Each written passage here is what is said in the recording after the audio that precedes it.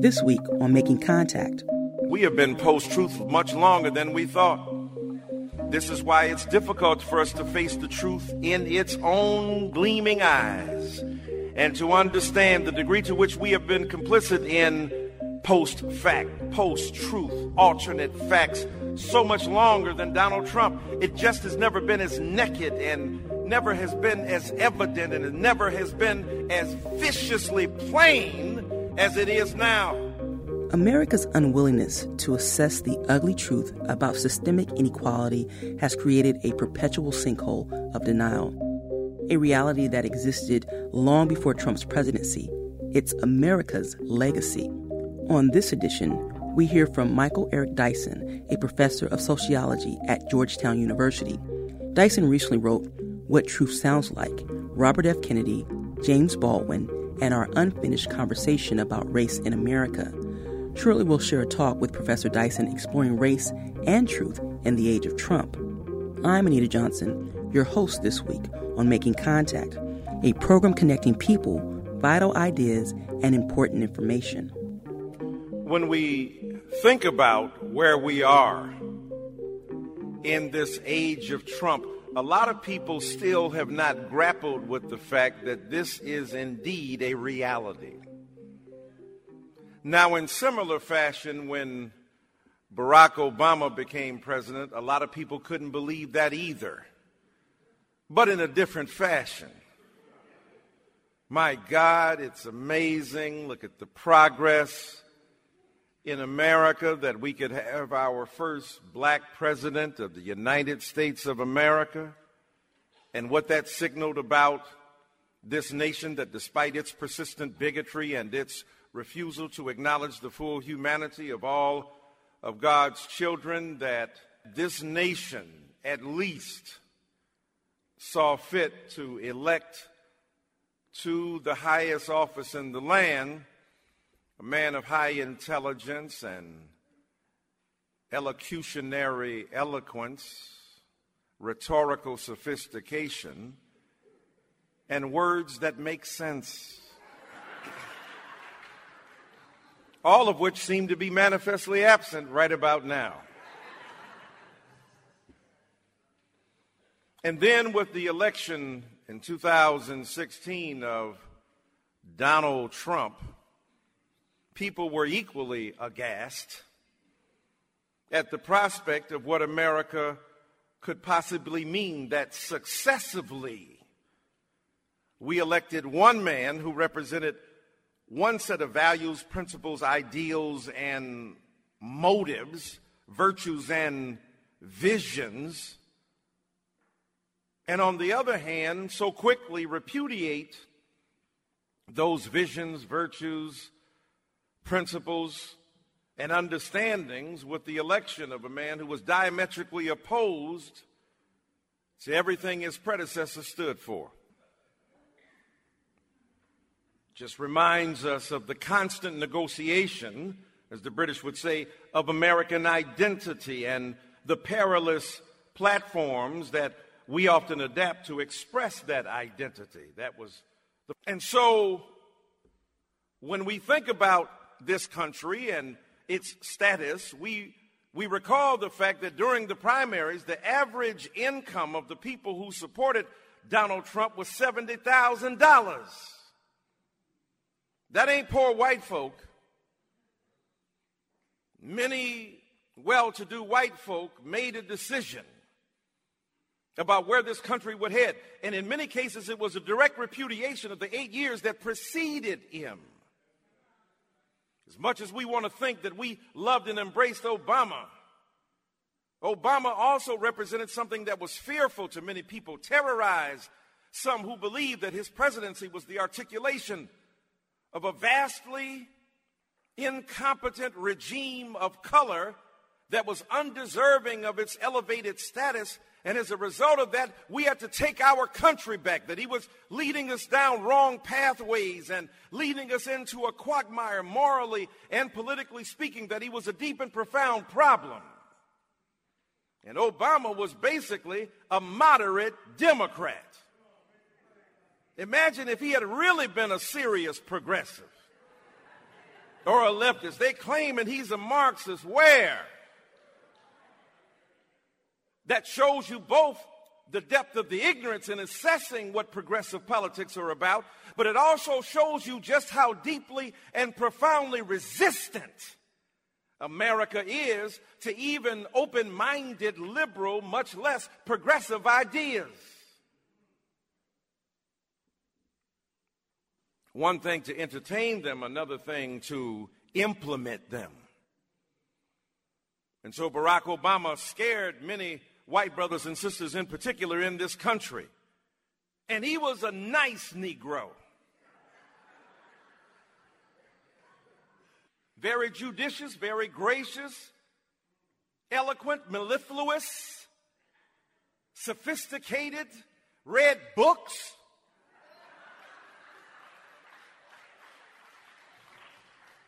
Now, you can debate what he did with drones. You can talk about his foreign policy. You can talk about the consequences of his racial ideology in America. Those are legitimate, up for debate, should be held to account. He is, that is. His history should be examined through the prism of our progressive ideas. But to acknowledge just how deep the resistance was to him is to understand how America went from Barack Obama to Donald Trump. Many try to explain it away. Well, but some of the same voters who voted for Barack Obama voted for Donald Trump. So how dare you even suggest that race played a role, that class played a role, that perhaps what played the role was the inability of the Democratic Party to foster a vision that could be convincing to millions of Americans. That may be true, but we cannot deny the vicious sexism that undercut Hillary Clinton. Right? I ain't saying you should have. I'm sure many people who are progressive thought she was not the best, but it ain't but a two-person game at that level. At that point, it was Hillary versus Trump. And many of my brothers and sisters on the left tried to convince me that there was no difference between Donald Trump and Hillary Clinton. I beg to differ. I did. I debated on Democracy Now!, my dear friend, and I argued with many black people on the left saying, no, we can't make that dangerous elision of distinction. There are gradations of difference that have tremendous magnitudes of moral and political difference. I ain't trying to say Hillary was ideal, but and nobody is. Nobody who's had that office is. Because she's not likable. She ain't trying to be your girlfriend. She got a man. More knowledge in her little finger than he had in his entire body, hovering over her with his predatory fascist behavior, trying to police and subject her rhetoric to his patriarchal perspective and purview. And so Donald Trump emerges in the aftermath of the repudiation and rejection of blackness. And so there was an animus toward blackness that was manifest across this society. When Obama was elected as president, he became a symbol for the aspirations not only of the American dream and ideal of e pluribus unum, that credo that motivates us, he also was a symbol for racial progress and pride for African American people, regardless of what we thought about him politically. He became a symbol for us. We became his proxy. So there was a spike in police killings of unarmed black people. Can't get him, get us. We began to see the worsening of relations between law enforcement and the communities of color, and the inability to acknowledge our fundamental humanity. And so it was exacerbated under Obama. And now, under Mr. Trump, it is hardly paid attention to. Installed in the Department of Justice, a man so arthritically reactionary, trying to take us back to an earlier epoch, his nostalgia for a time of tremendous bigotry and diffidence against difference and indifference to those who make moral claims on the state about the need to become more diverse and equitable, this man in the Department of Justice most unjust. And so race and truth under Trump have a peculiar legacy. And we find ourselves in an interesting point because in many ways, Donald Trump is treating America the way the worst of white America has always treated black America and brown and American people of color. In other words, the bigotry that stained the American soul has now metastasized across the body politic to become a cancer of attack and assault upon many differences. Everybody black now. Donald Trump is narcissistic, self-involved, hateful, petty, using social media to avenge his perceived haters who are numerous. If they do not genuflect before the altar of his manifest superiority and his genius, then they are done away with. Even people working within his own orbit find themselves subject to his arbitrary exercise of power. This is what we've been trying to tell you. White supremacy at its worst does to us. Nothing we can do can stop it. No justification of our humanity will convince it that it must go a different route. We cannot dissuade it based upon our pedigree or talent. This is what Donald Trump is subjecting America to.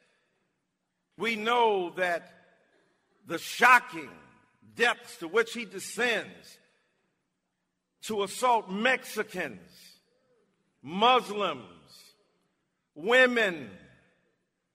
Here we have a predator in chief, a racist in residence, and a bigot in the Oval Office. And we turn to our women, our sisters, the women in our lives, and say, we are ashamed that this is our representative, a man who believes he can just grab it. And then trying to blame rap music for that. Rap music ain't about grabbing it, Doc, not at its best. We know better than that. Grabbing a woman, you ain't got to. The infelicitous securing and procuring of reciprocal attention from a woman does not ride upon rape culture and violence. This is why many men who are part of incel, enforced celibacy, boo-hoo. Women won't pay attention to you, so you become mass murderers. And the justification for it up in Santa Barbara, this is the ideal. And what amazes me is people who are always talking about people of color and women as whiners and victimizers are the biggest victim-mongerers and whiners in the nation. Whining about they don't have the possibility of women speaking to them, and these mean women won't speak to them, and as a result of that, they become pathological and they end up becoming murderers, and they do things that are destructive, and they justify that destruction based upon their rejection by women. And so in this age of Trump, with predatory behavior in the White House, grabbing women, and so many women have come forward to suggest that this has been a problem. In this particular age of Trump, race is a problem, but truth is a problem too.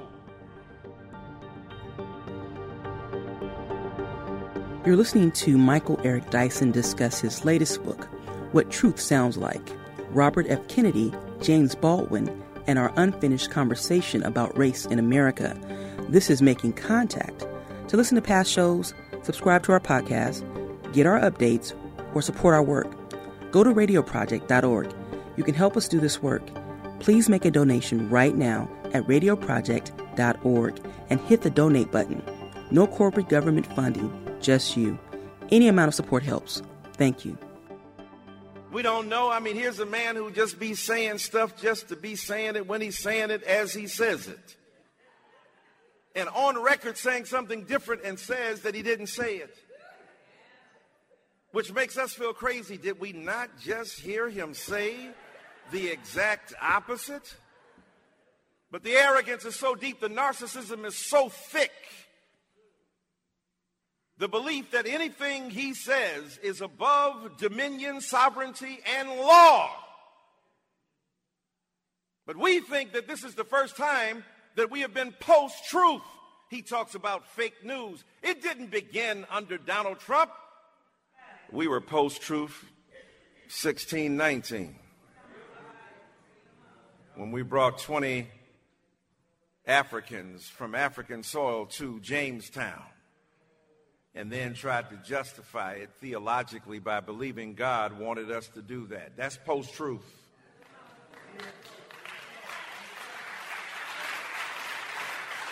When we try to talk about American exploration and the enterprise of colonizing savages, what we call experimentation and exploration, indigenous people call genocide. What some have called heritage and the celebration of their own mothers and fathers and great-mothers, great-grandmothers and great-grandfathers, in the Confederate we call bigotry and hate. And then we are told that no, the Civil War was not fought about slavery. It was about states' rights. This is post-truth. These are alternative facts. And then when you ask, what were they fighting for the right of states to do? Own human beings as slaves. But all along, when we denied the legitimacy of people of colors or women, their existence in this society, we were engaging in alternative facts. We were challenging the durability of truth. If truth was a consensus generated out of an agreed upon practice, we were always at odds. The media that is now upset that Donald Trump mistreats it and thinks of it as vicious fails to understand how it mischaracterized Asian brothers and sisters, how it mischaracterized Latinx brothers and sisters, how it distorted the images stereotypically of black and brown people. This has been an issue far before Donald Trump. And the reason it's difficult for us to do that, we don't want to admit Donald Trump is not an aberration, he's a summation. It's hard for many people to see that because they want to say Donald Trump is just, he ain't us. He's crazy. And yet the reality is he very well may be reelected. Our Republican brothers and sisters, for the most part, have become complicit in a system of mendacity and the erosion of our ethical core as a result of playing politics with a man who is threatening the value of American democracy. And so finally, Mr. Ryan, Speaker of the House, said, no, I disagree with separating children from their parents as our merciless immigration policies are deployed at a front where a father who was denied access to his child killed himself rather than be separated from his children. Think of that Negro spiritual, and before I'll be a slave, I'll be buried in my grave and go home to my God and be free. We are living in a time where we are not respecting the fundamental integrity and the humanity of our brothers and sisters. We are not cognizant of how we have become complicit for so much longer than a Trump presidency. A Trump presidency is easy to identify as a malicious and malignant and malevolent manifestation of a lying refusal to embrace the truth. But at the end of the day, we have become complicit in that. We have normalized what this is. And we must fight with all of our will to see that this is a deep and profound problem. And yes, in this age of Trump, race is an extremely difficult reality for so many people to grapple with. We talk about white privilege. Many white brothers and sisters say, I don't have any privilege. My God, you got more money. Your kids are doing better. You drive bigger, better cars. No such thing as white privilege. I understand that. But you see, when Jim Crow was at its height, that is, white water fountains, black water fountains, black schools, white schools, separate but equal, it did not mean every white person would be rich. It simply meant that the people who were likely to be rich would be white. During Jim Crow, it didn't mean every white person could go to Harvard or Berkeley. It meant that the people who could go to Harvard and Berkeley were white. Even before that, with these elite institutions of higher education, when only white people could go, it didn't mean all white people could go. It meant only the people who could get in could go, but they were always white. So it meant only white people could go, not only all white people can go. And if it was based upon something other than race, when people say, well, you're rich. Jackie Robinson was rich. His kids were treated the same way. So was Joe Lewis's kids. Martin Luther King Jr. had to explain to his kids why they couldn't go to Funtown to enjoy amusements. And so white privilege is tough for many white brothers and sisters to grapple with. This is why I write this story about Bobby Kennedy in my book. Bobby Kennedy was a white liberal, but he didn't realize he didn't know a lot about race, or not as much as he thought he did. And when he heard it from those he had beseeched to speak to him, it was difficult for him to hear. And so, yes, white privilege is not something we use as a cudgel to beat up on white people to say, aha, to finger point and to remonstrate against them morally. No, it is to ask people to take a sensitive tour of the possibilities of their lives that have been presented to them for no other reason than that they belong to a group that has not been historically marginalized and made part of the periphery of American culture and afforded opportunities that others have not been. Doesn't mean that white folk don't work hard. Doesn't mean that white folk are not smart. Doesn't mean that white folk have not tried to do the right thing within the context of their lives. It simply means that we have a predictable pattern of outcome, of talking about the outcome based upon racial identity in America. And it's still true. People who have better access to health care. Doctors treat black and white and brown people differently. They've done studies. They don't even get the same medicine when they're in the same economic class. And so things that people take for granted, microaggressions or bite-sized bigotry. Palatable prejudice. Palatable to who? Acceptable to many people because they think, oh, it's a small thing, but those small things, those paper cuts, get infected, and the body politic becomes infected with deep and abiding racial animus and historical negligence and the refusal to acknowledge the humanity of the other. Because often when the police are called, there are violent consequences. Often when the police are called for people of color, the results are not good. And so, my brothers and sisters, when we think about race in the age of Trump, yes, we have to acknowledge the fact that this president has reinforced such racial hostility against the other. Here he is in Charlottesville saying that people who fight Nazism, who fight fascism, who fight anti-Semitism are the same as those who perpetuate those ills. Good people on both sides. Tiki torch wearers, young white men with well-coiffed hair. They don't wear robes anymore. They're neatly adorned, but with vicious beliefs still percolating in their breast and in their brains and in their ideals. Ideals that are infected by racial dominance and mythologies and dreams and fantasies of racial purity. We're still trying to separate the races as if we could discreetly enumerate those peoples who are different from each other as if it constituted an anthropology of difference, that we could mark out a species of difference. The anthropologists have already told us everybody who is capable in a heterosexual paradigm, in a cisgender way, of propagating and having kids are part of the same race. And we keep inventing reasons for us to be different. And then people say to us, especially people of color, I was over in Canada debating Jordan Peterson.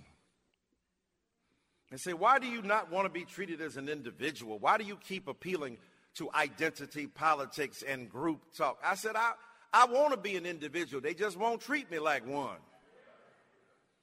You're not being treated like an individual when you go to Starbucks and they don't know what you want and call the police on you within 3 minutes. You're not being treated like an individual. You're being treated as a representative of a group that causes concern. When you're at a cookout and you get the police called on you, you're not being treated like an individual. So America denies the legitimacy of our individual identity, forcing us into a group that it characterizes us by through vicious stereotype and the refusal to acknowledge our humanity, and then wonders why we make appeal to the state and to the public for redress as a group. Because as a group, we have been seen as a certain thing. Of course we want to be seen as individuals, but the individual things that people of color do and women are seen as exceptional to the group or race or gender. But the bad things we do are seen as representative of the group. And so Donald Trump has evinced and really pulled out the negative consequences of our own racial dynamics in America. So what do? Race and truth have suffered. And the first thing we have to do is to recognize we can't get there by lying to ourselves. That is to say, it's hard to really talk about the reality of race now. We don't want to do that. It's tiring. People are exhausted. It's 2018. Do we have to talk about this? We want to talk about whether Colin Kaepernick can ever get a shot in the NFL because the collusion of owners refuses to acknowledge his humanity too and his will to play. Beat a woman, you can play on Sunday. Kill somebody, you can play on Sunday. Hurt somebody, abuse a child, you can play on Sunday. But God forbid you stand up for people who are less well off than you are to represent racial and social justice in America.